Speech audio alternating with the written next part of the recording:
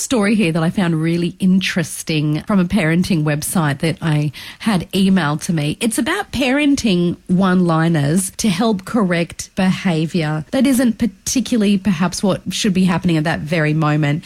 It's hard work being a parent. It is hard work, isn't it? Yes. It is the greatest job on the planet, but it is also one of the hardest jobs on the planet. Yeah, it's one really of those is. jobs when you're describing your job as a parent to people who don't have kids, they sort of look at you a little weirdly like, why would you become a parent then if all of this is happening? And then they start to sort of, they keep eye contact, but in the dinner party they sort of start looking at other groups of people wondering if they can go and talk to them because all you're doing is talking about everything that is to be a parent of children. So we have, you have your one kid, you think you've got that, then there's a second one and then that's a different personality, you're like, what's happened there? Then you have a third one and that's the throwback and you don't even know what's happened with that one and then they're all so different. They're all so different. And I mean, I've only got the one daughter, but now with 4 stepchildren, I can see that every single child is so different. Every child responds really differently as well to, I don't like using the word discipline because it sounds really harsh, but feedback, maybe that's the word. They respond differently to feedback. Somebody's in management. To Lucy's feedback. But I've got this list, and this list has been published, and it's the top parenting one-liners to help correct behaviour. And there's a couple here that I love. I haven't had to use this one because my daughter's not a yeller, but there's one here that says, I can't hear you when you yell at me. I can't understand you, which I think would be a very helpful one if a child's getting really upset, just saying, hang on, just bring it down a bit.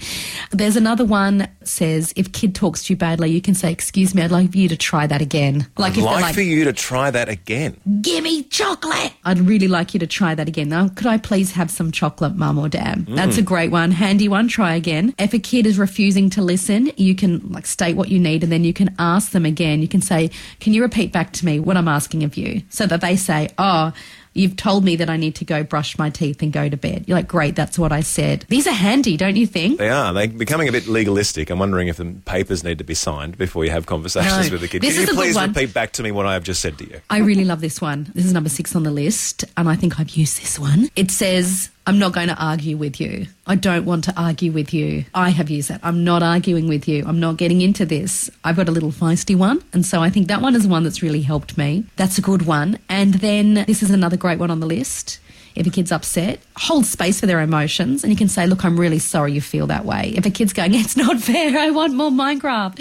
You're like, well, it's bedtime. You're like, it's not fair. You go, I'm really sorry you feel that way. It must be tough. But regardless of you feeling that way, it is time for bed. That's Do any of these resonate with you, Kel? I think they're very well thought through. I don't know how easily accessible they would be for me in the recesses of my parenting mind in the heat of battle. Do you not have a phrase you use in those moments? I think growing up, I was a classic, mum and dad had the classic, we're not angry, we're just disappointed. That always, when I found out that mum and dad were disappointed in something I did, I'd much rather than be angry. Just be angry with me.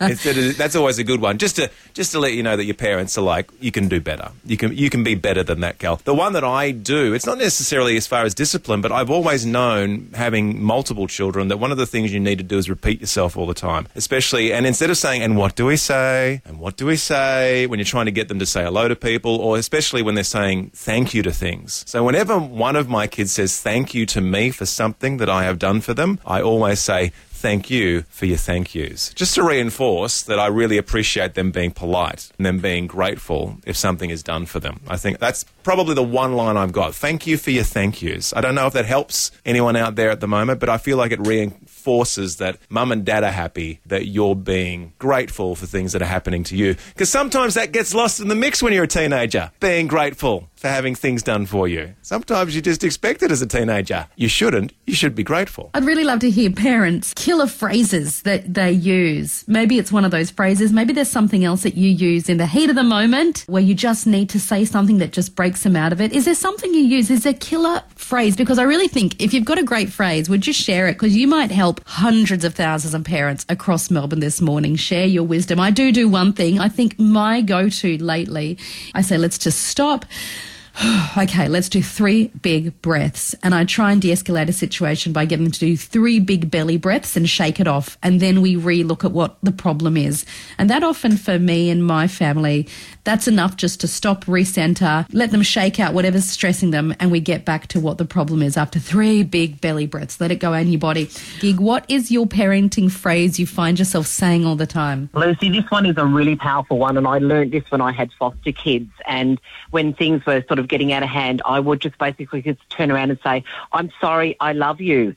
The reason I'm making these choices and decisions is because I love you and I want the best that's for you. I'm sorry, I love you. That's so profound, because in the heat of it, it might not even make any sense to a teenager, what you're saying, but it's exactly how you feel. Yeah. Yes. Okay. Yeah, it does, but it did stop them in the tracks. And I know one of my girls, who is now 34 and has 3 kids of her own, she uses that on her own kids. Oh, there you go. There you go. That's what happens, isn't it? Thank you, Gig. Hey, there's texts as well. We've also got Susan on the phone in just a sec, but Josh texted through saying, he says, we don't break what we don't make. Don't break things if you're not making them. And then he also says, hands are for helping, not for hurting, which is a good one as well. For helping, not for hurting. I like Tanya has got a few phrases here. She says, we're people, not a bunch of animals, which is handy to remind kids of. And she always says, calm the farm, which I love as well. And Amy says, as a special ed teacher and a toddler, one of those things that she loves to do is live all the emotions. So she says, if my child is having a tantrum, I say, oh, I see that you're feeling really angry. And she goes, and labeling it makes them stand back and think, oh, yeah, I am angry. Why am I angry? She goes, it really helps children, especially nonverbal children, label emotions, which is very true. It's very good to hold space for kids and go, I see what's happening here, as opposed to saying, don't be angry, don't cry, don't be upset. That's just not helpful in the moment. But to say, I can see you're really angry is such a great, validates kids' emotions. It's important. Susan in Keilor Downs, what's your phrase? I have a phrase that I learned in early childhood as an educator, and it works very well with young people who are a little bit out of control, and it's, you need to be the boss of your body. And that one's because at times they're very excited or hyper, they're being silly, or perhaps they're having a tantrum. You need to be the boss of your body, because right now your body's being the boss of you. Love it, Susan. Okay. Love it. Very good. Wow. That's a nice one, Susan. I like that. You're teaching children to regulate and to see their emotions, but then also regulate their emotions in an appropriate way. I think that's really handy too. Anna in Churnside Park, what's your killer parenting phrase? It's not negotiable. I will say that's a definite upgrade, Anna, on what I received growing up was because. When I say, why? They go, because I said so. I like that it's not negotiable. It's a bit more subtle. There's a bit more to it. Yeah. And I like that it implies that there are some things that mum and dad or whoever will negotiate on. Yeah, we're flexible, we're bendable. There are things we will meet in the middle, but there are some things where we just go, this is not one of those times, like bedtime, you've got to go to bed.